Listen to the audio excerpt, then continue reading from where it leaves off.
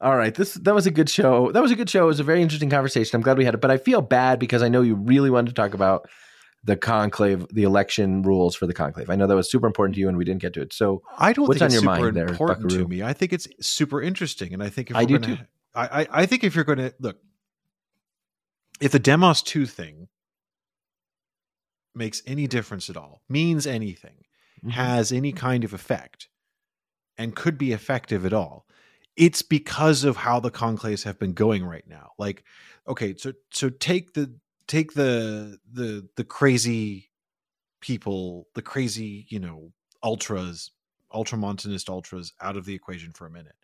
The good faith sort of pious criticism of a Demos 2 letters, this is not the appropriate time.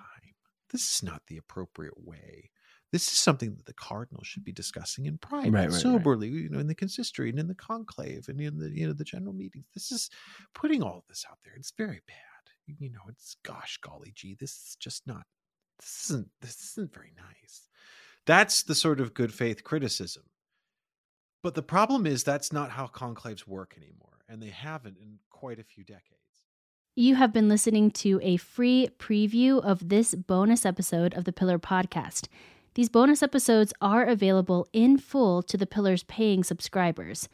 If that's you, please check the show notes for this bonus episode for instructions on how to access full bonus episodes.